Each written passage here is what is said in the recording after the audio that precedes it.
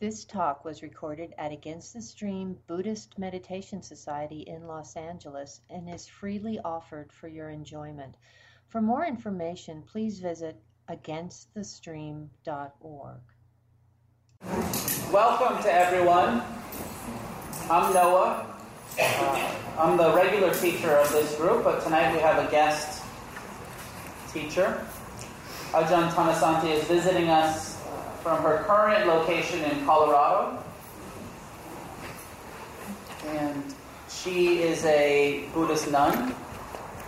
She's been in robes, practicing as a monastic for about 22 years.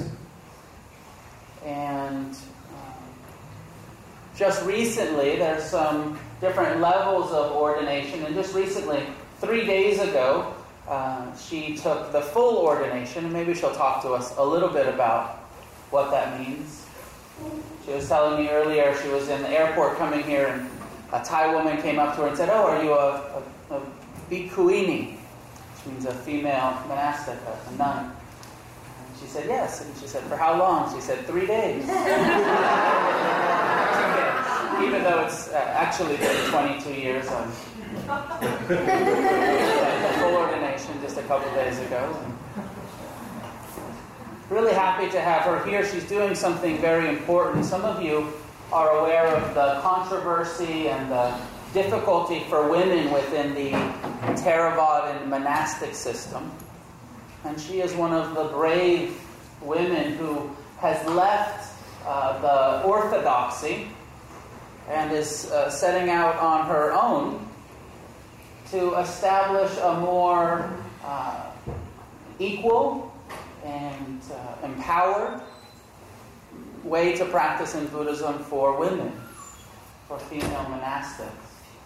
So it's very exciting, it's very cutting edge, and in the process of creating something that perhaps is more in line with the Buddha and less in line with religious, patriarchal structures.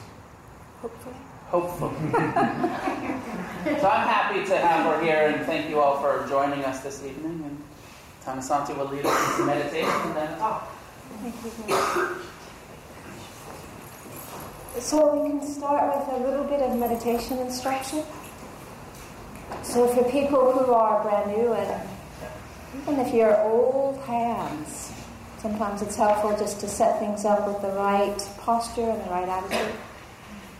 So just take a moment to let your attention connect with your physical body. So bring your attention into your body, your whole body, and just to get a sense of how you're sitting. So what we're wanting to do is to find a posture that's in line with gravity, so that there's the least amount of effort needed in order to stay upright, and the most amount of sense of ease and balance. What's really helpful for that is to make sure that the hips are higher than the knees. So if you need an extra sitting cushion, or if you need to double over the zabuton, or you need to turn this cushion so that it's on its edge, or you need to put your legs by your sides, any of those things are fine. Just so that the hips are higher than the knees. And then what's also really helpful is to tilt the top of one's pelvis slightly forward. So one's not using will so much as finding the place of balance where the small of the back has a nice arch in it. The top of the pelvis is tilted forward, and that quite naturally allows the back to be upright. If you're sitting in a chair, that's fine. Make sure that your legs are on the ground, your feet are on the ground, that they're flat. And also, again, that you're allowing the pelvis to tilt forward, which often means not leaning against the back of the chair, sitting on the edge of the chair. And this allows the chest to open, the shoulders to relax, and the arms to relax. And just being able to sit in this way where there's balance and alignment with gravity creates the opportunity for attention to rest with awareness of the body. Just making that effort to be balanced in posture supports mind coming into connection and congruence with the body. So we take a few moments to sit right, to establish the right posture, and then allow attention to connect with the physical sensations and the shape, the space of the body, without any sense of judgment or hoping or asking things to be a particular way. But this kind of open, receptive embracing of what's present, allowing things to be as they are, with the intention to stay present and to keep allowing what arises without judgment. So we start just with the physical sensations of connecting with the body, feeling what the body feels like. Is it tense? Is it tired? Are you wired? Are you hungry? Are you hot? Cold? Without any story connected to it. Just staying with the physical, bare impressions.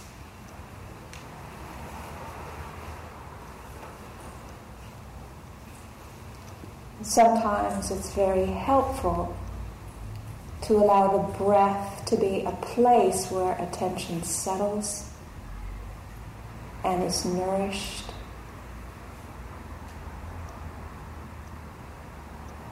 So physical body sensations, experience, direct experience of the breath is a foundation, an anchor, where attention can return to. As one receives the impressions that arise, the thoughts, the moods, the feelings, the sounds, without getting carried by stories about them, hijacked by them. And if one is getting carried by stories and feeling hijacked, then just returning to a simpler place for attention to rest until attention is more established. In this way, meditation is not about having certain experiences or getting rid of certain experiences, but being open, receptive, connected, and embracing what is.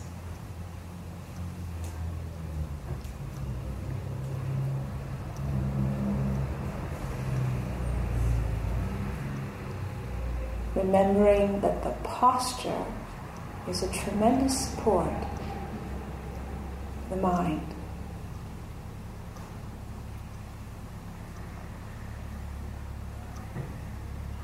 And so in this way, we'll sit quietly for the next 20 minutes. And in this way, each needs to direct her or his own practice without pushing, without forcing, without resisting, without harming anything. Softening, opening, allowing, and embracing.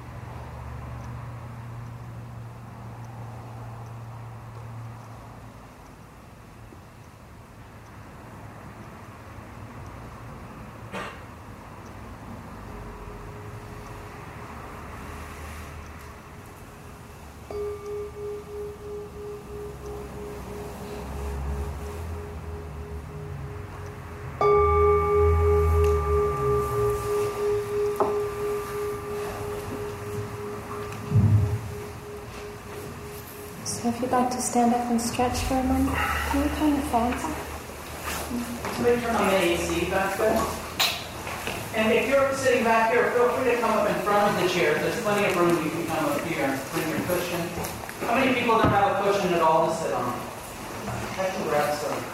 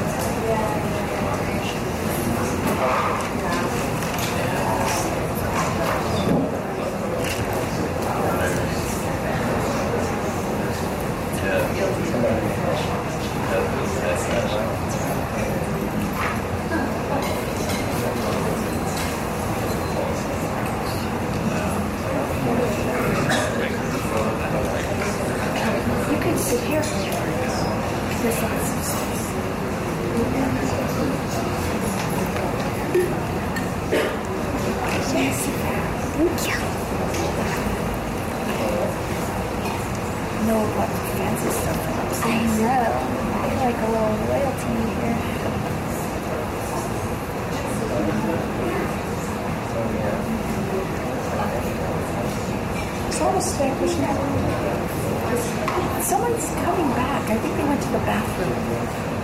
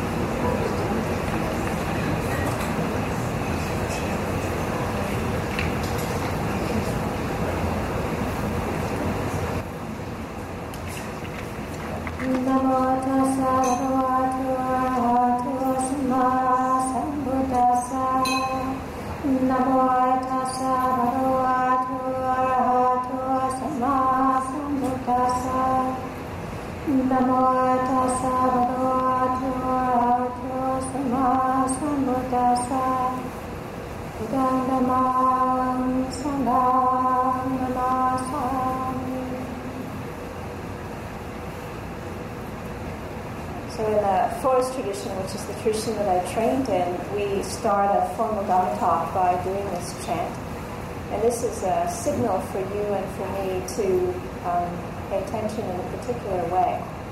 So the invitation is to listen with 90% of your attention resting in your own body, heart, response, and 10% focused on me and what I'm saying. And the reason why this is set up this way is because I speak extemporaneously. I don't plan my talks. And when I do that, then sometimes what can happen is that I can both be very strongly in resonance as well as I can go completely off track. And so if I'm in resonance, you'll know because your whole body will relax and there'll be this kind of wonderful aha kind of sense.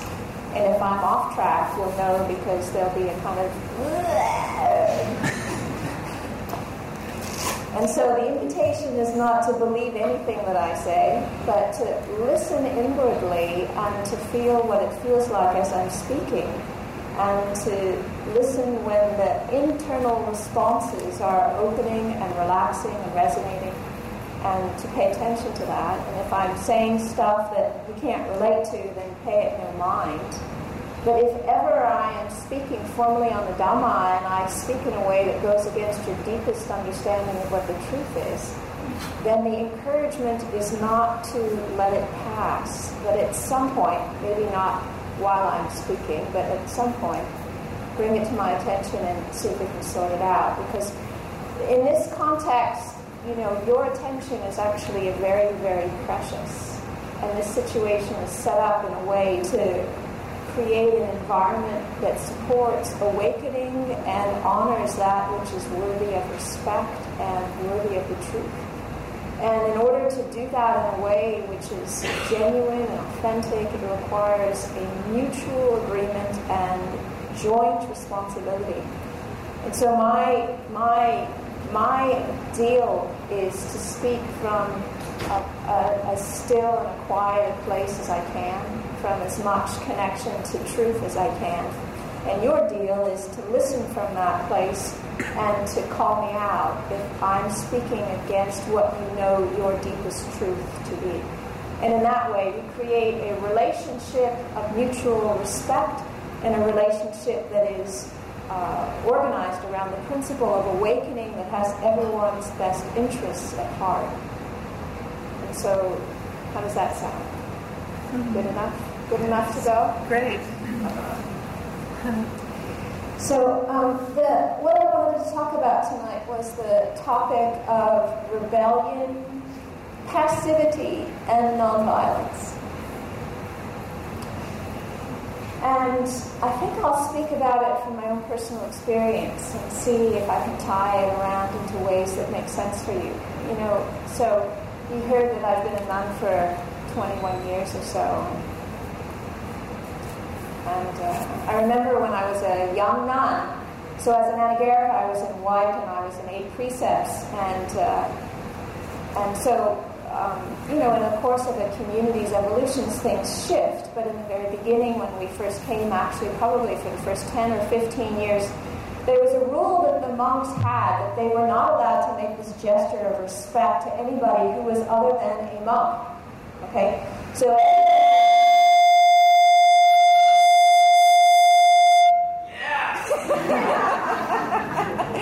Precisely. It's not resonating. I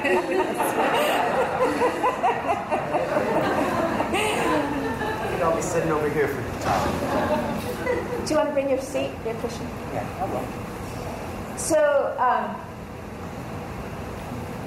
I grew up in LA.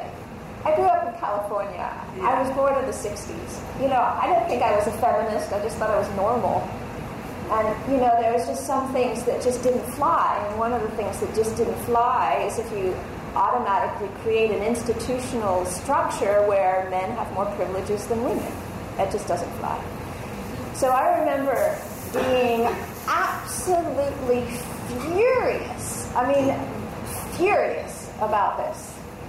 And I don't remember what I said, but I was speaking to one monk who was so sweet and so kind and so lovely, and everybody loved him. He was just such a lovely monk. And he said, nuns will have a greater opportunity to practice patience and humility. And I wanted to lay him flat. I was like, you have got to be joking. Anyway, so I went out to the walking path absolutely enraged with this utter nonsense that I was hearing, walking back and forth and back and forth and back and forth and back and forth and back and forth with my fury and my rage and all the rest of it, my righteous indignation, and how dare he, and why doesn't he understand anything? And then I realized, well, actually, in fact, it was his problem, it wasn't mine. And not only that, but what I could see is that if I let go of my anger, I felt like I was giving up the cause. And I thought, that is really interesting. What cause am I giving up if I let go of my anger?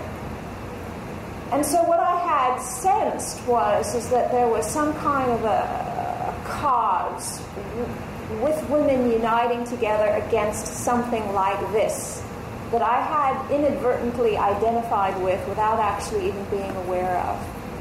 And so I thought that if I let go of my anger in that specific circumstance, then I would be giving up the cause in my solidarity with other women against any form of oppression whatsoever. So this specific event of making Anjali got turned into a universal identification with a whole philosophical cause. And then I could see the error of my thinking. And when I could see that, I dropped it. And I thought, this is their problem. If they can't bow, that's their tough luck. It's not mine, and I don't need to take it on as mine. I can bow. And the bowing actually has a tremendous gesture of openness and loveliness and a quality of humility. And I can have the pleasure of that. And if they can't, that's their trip. I don't need to take it on. So as an anagarika, I worked with it in that particular situation, and I could see the results of it. And I could see the shift from this mind that was inflamed with this righteous ignoration that I wanted to smack him and flatten him, into something that was actually grounded and peaceful and willing to work with a form that in normal circumstances would have been not something that I would have been happy to deal with. Because I was relating to it in terms of what was arising in me and how I was actually practicing with it. So I could see my anger, I could see my contraction, I could see what I had done, just to create a belief system and identify with it, and realize that all of these things were actually not serving my best interest. So I dropped it. And so for many years, that was fine. Doing this was fine. So as an anagarika, and as a young nun, and as a junior nun, and as a middle nun, this was fine. So living in a community, living in any group of people, living in a family, being in a marriage, working in a situation, there are constantly times when one is having to negotiate when one fights, when one shuts up, and when one actually speaks. It's natural. And it's not so much whether one fights or shuts up or speaks, but where it is actually coming from, which is actually the deciding factor as to whether or not this is skillful or not skillful. So the young years of training in the monastery, the encouragement was to shut up and watch our minds. This was explicitly said. So there was this kind of basic sense that everything could possibly be resolved by negotiating it as an internal experience. So if we came back to the meditation cushion, we watched what was arising, we would be able to resolve everything. And for many years, that's what we did. You know, we actually tried not to negotiate the circumstance and work it out in a relationship and try and change things. We tried to resolve it as an internal, interpersonal phenomenon. And then the sisters realized that there was a limit to how much we could do this. You know, not only as a kind of a structural thing, but also interpersonally. And then we began to realize that it was really important. There were times when it was really important to start speaking out. And so, you know, when two people would have a massive kind of crash or clash or blow up or meltdown, you know, it was actually important to come back and talk it through. Is that better? Yes. So keep hollering me if you lose me. Yeah? Thank you. So let me just sidetrack slightly. Have any of you heard of Marshall Rosenberg? Yeah. A few. Okay, Marshall Rosenberg is a psychologist who's done a lot of work with nonviolent communication. And he works with people who are in a lot of conflict and helps them find ways of communicating in a way which is effective. And I went to a couple of his things, and I like the work that he does. And some of his stories, I think, are great. One of the stories was he was just first starting to do this work, and he was going with his wife to some kind of a dinner party, and Aunt Matilda was going to be there. And he always knew that Aunt Matilda would get into these loops, and she couldn't stop. And he hated it because There was no authenticity, there was no presence, there was no connection, there was no dialogue. There was just Aunt Matilda going on and on and on and on and on and on and on and on and on.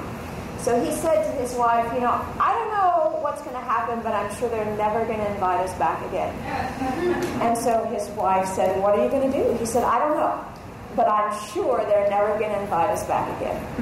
So they went to dinner, and Aunt Matilda got into her loop, and she was talking on and on and on and on and on and on and on and on and on. And he interrupted her, and he said to her, are you interested in what you're saying? And it stopped her in her tracks.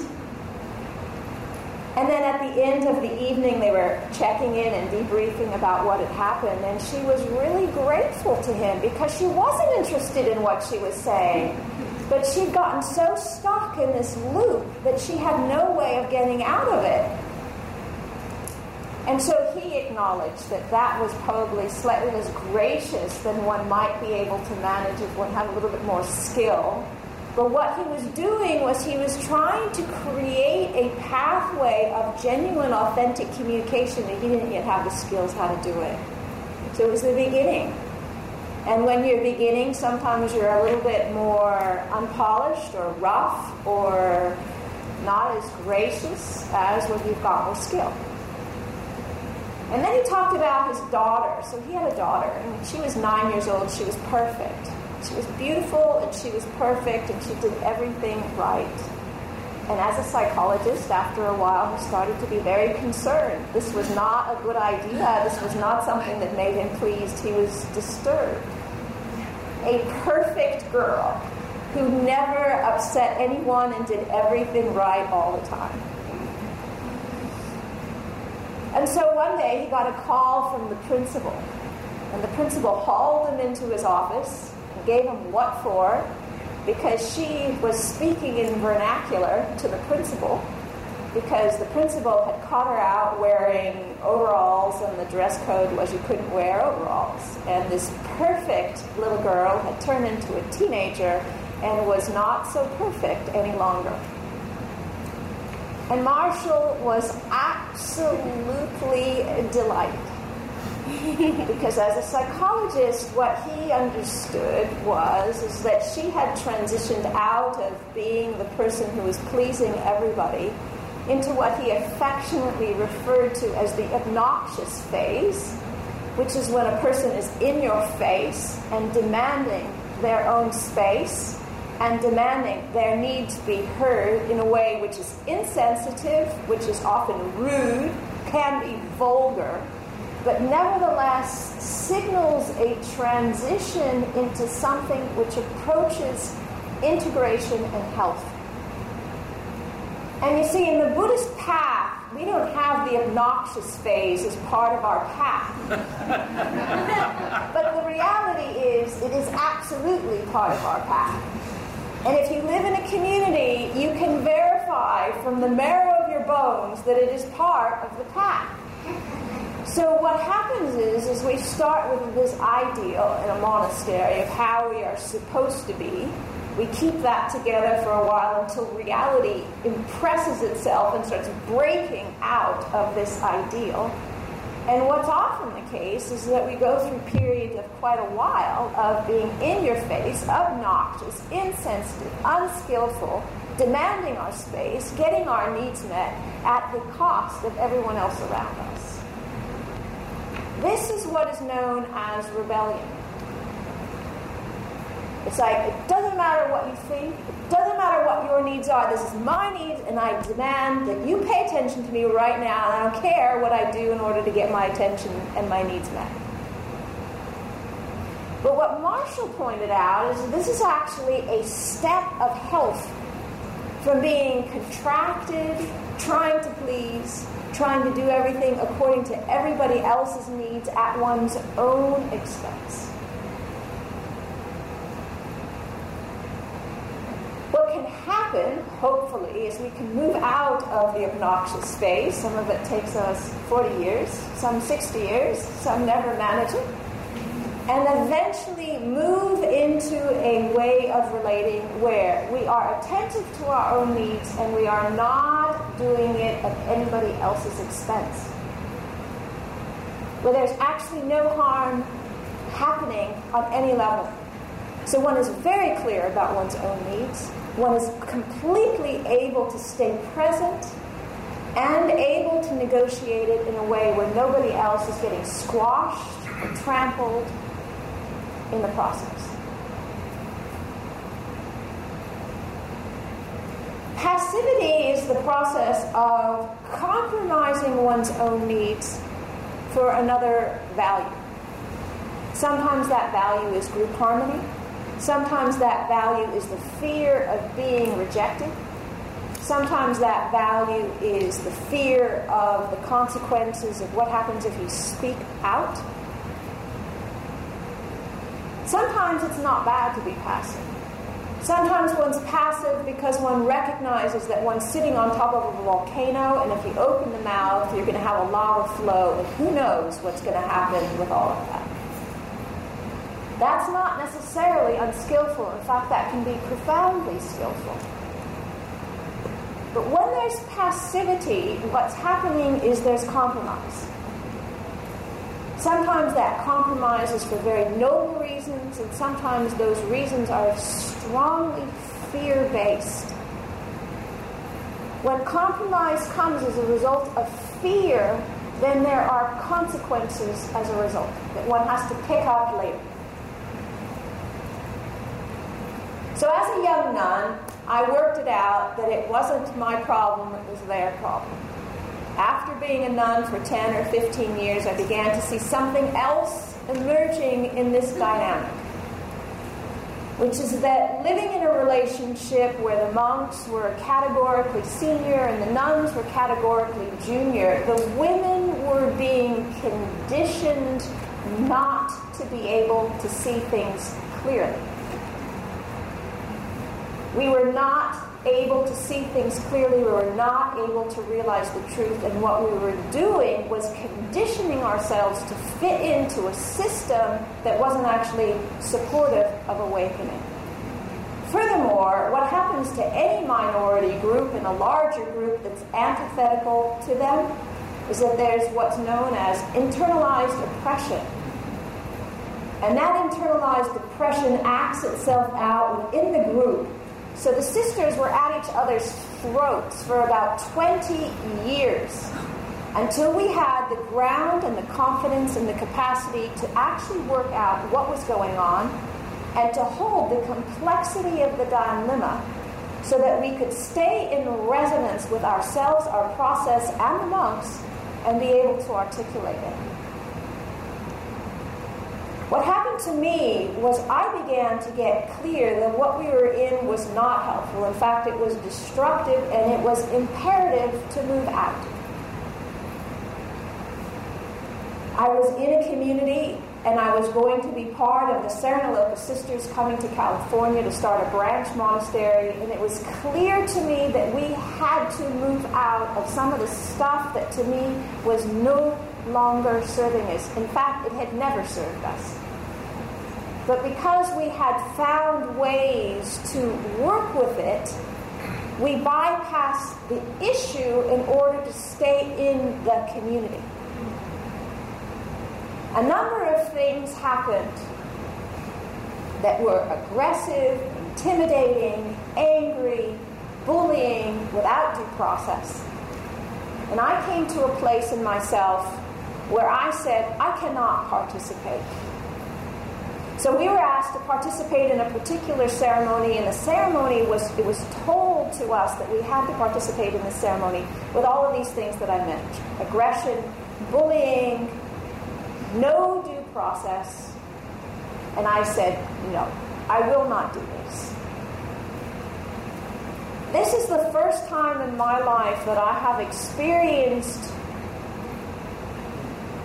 civil disobedience. Where I knew in the core of my being I was not going to participate in this.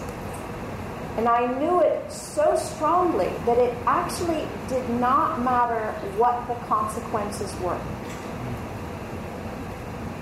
It was so... I've never experienced that before. I would have preferred to have been shot than to go through with that. because I knew so clearly that to go through with that was condoning bullying, violence, aggression, and non-process, all of which was not helpful. In fact, it was causing a chaos in the community.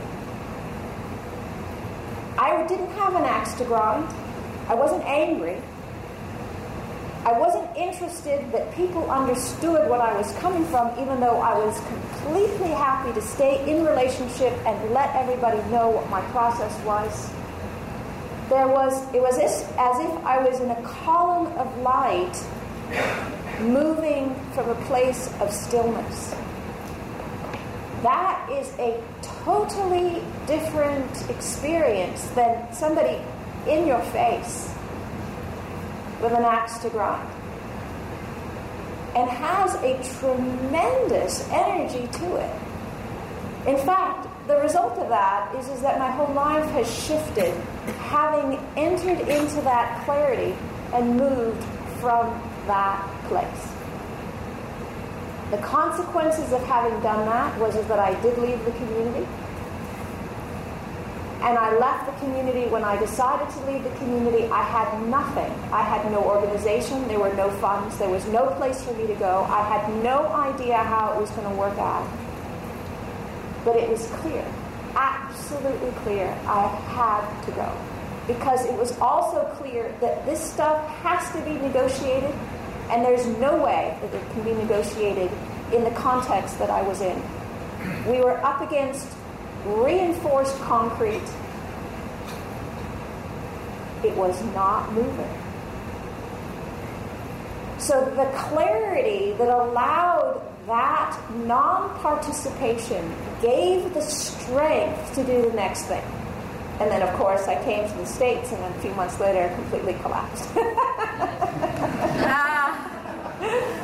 Because when you enter into that kind of a process, it affects you on a very deep level, and the kind of shifts and the integration and all the rest of it that it takes is non-trivial. So I've been here back in the States a year in July. It took me 3 months to actually touch what had gotten activated, and 9 months to recover.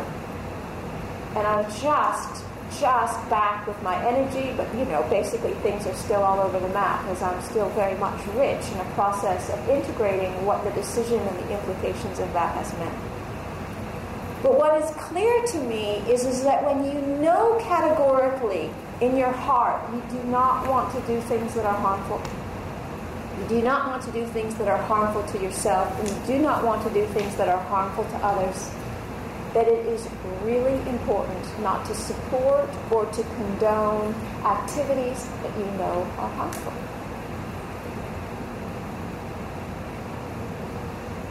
No matter what the consequences are.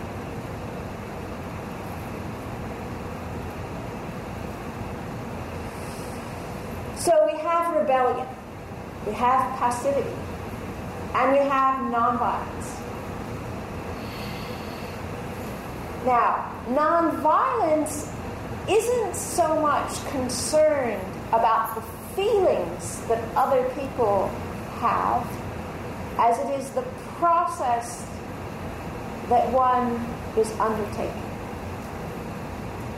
And so for me, in that process in the monastery, as I was deciding not to participate in this ceremony, I was absolutely transparent with my community and my sisters about what it was that I was doing, and receiving their feedback and their concerns and responding to them all along the way.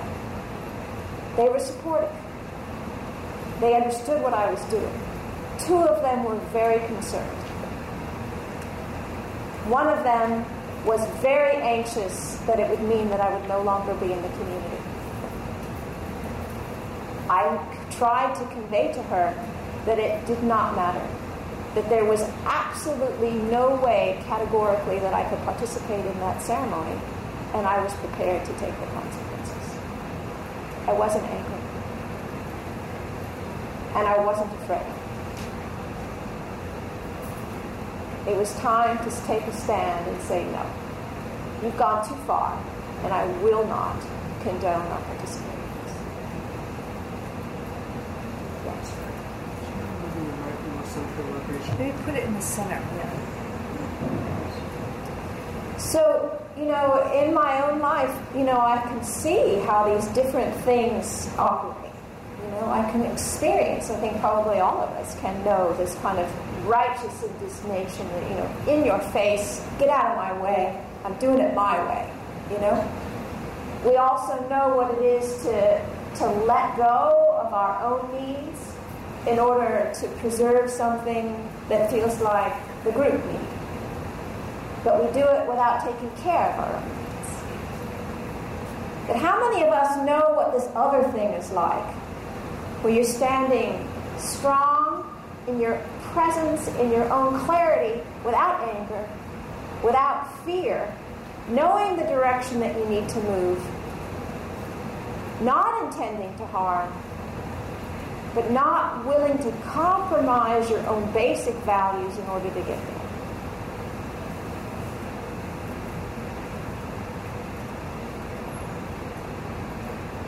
So for me, these three themes are not only about how we live in the world, but also what we do in our practice, how we relate to our immediate arising of what is happening, how we respond to it. We can do the same thing with what's going on in our bodies and our hearts and our minds. Where we take an anvil or a sledgehammer to things that we don't want to feel. Or we say, I don't want to know. What's arising, I don't want to know.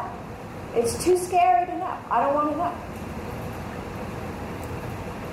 But that place of clarity where one is clear about the path one needs to navigate, allowing what is present to arise and be known in awareness, without fighting, without pushing, without denying, one holds that true center and moves from that place.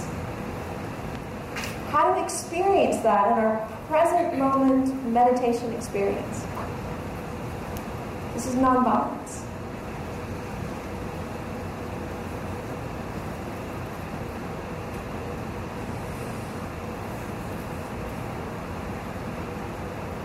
Now, one of the things about anger, particularly, well, actually, this is a Dharma Punx, so maybe you guys have a totally different take on anger.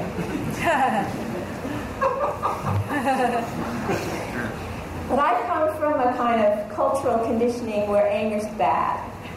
And I come from a family situation where it wasn't okay to express it. And so for me, my weirdness was to undo those conditionings and to allow it into awareness and to accept it for what it was without either shirking away from it or stuffing it in my bones. That's one way of dealing with it. Another way of dealing with anger is to feel like, well, as soon as I can discharge it and dump it on somebody else, then the better. Both are equally destructive.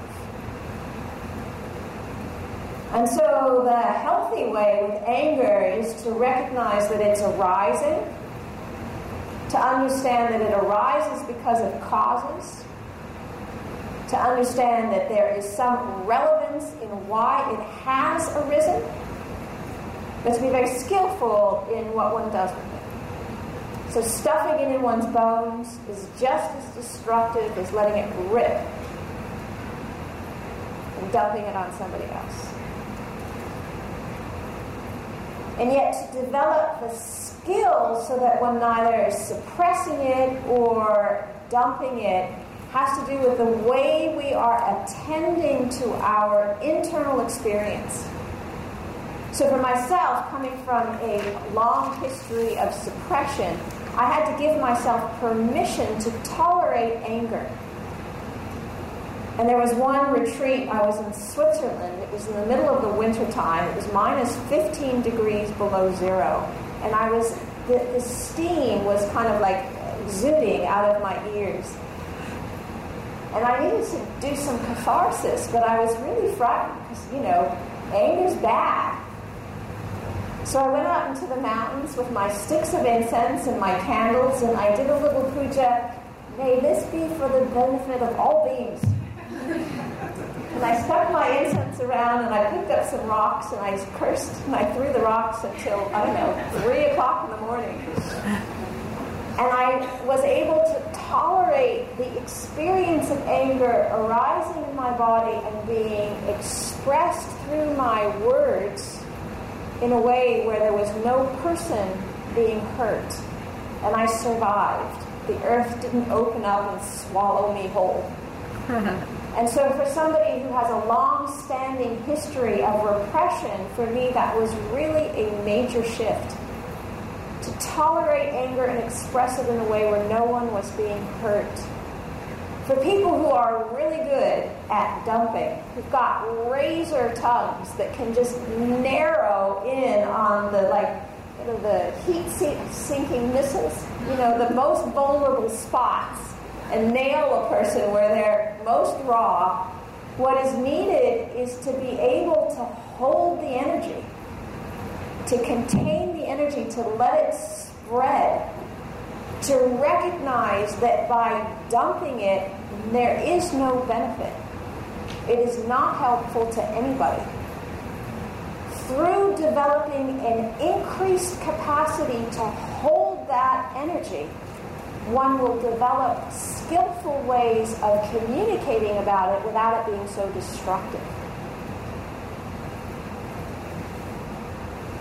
One has to start with where one's at.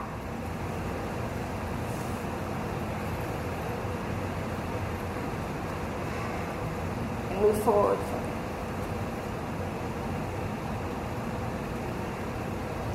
So anger, like most other energies, is on a continuum, and when we take out the destructive quality that is connected to it, what we are connected to is a very strong protective force.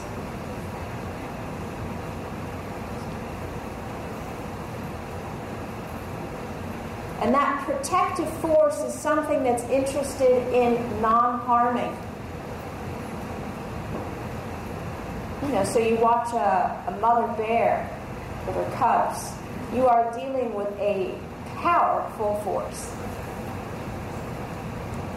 Or you see mothers with young children trapped under a car. They can lift the car up. This is not pansy material. There's a kind of force of protection that vitalizes the person to do things which otherwise are impossible. There's a force which says, I will not let this harm continue. But if we don't let harm continue by causing harm, there's an element of the equation that doesn't add up. So we have to do our own work in looking at where is this stuff coming from. Because you can be ferocious without being angry.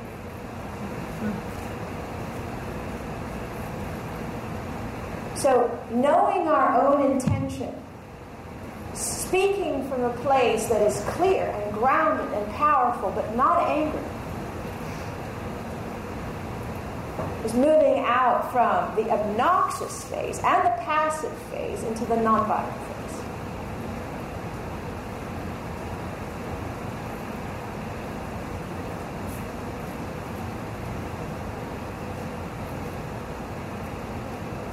So each of us has our own value system, each of us has our own lives, each of us has our own decisions. We need to decide what works, what we value, what we want to work towards, what we want to give up.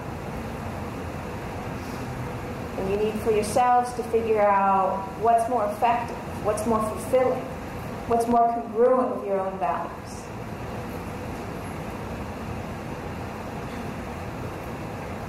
For myself, I have seen that I have waited a long time to develop the skill that was needed in order to live in a way where I was holding my own ground and speaking my own truth without an axe to grind.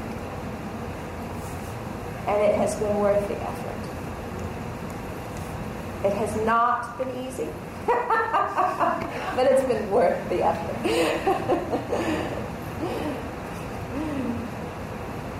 Anyway, enough of me. Let's change the format, open up for questions. Again, the invitation is not to listen or believe anything that I've said, to see what feels right to you, to take that from your own internal sense, to let go of stuff that I have said that doesn't make sense.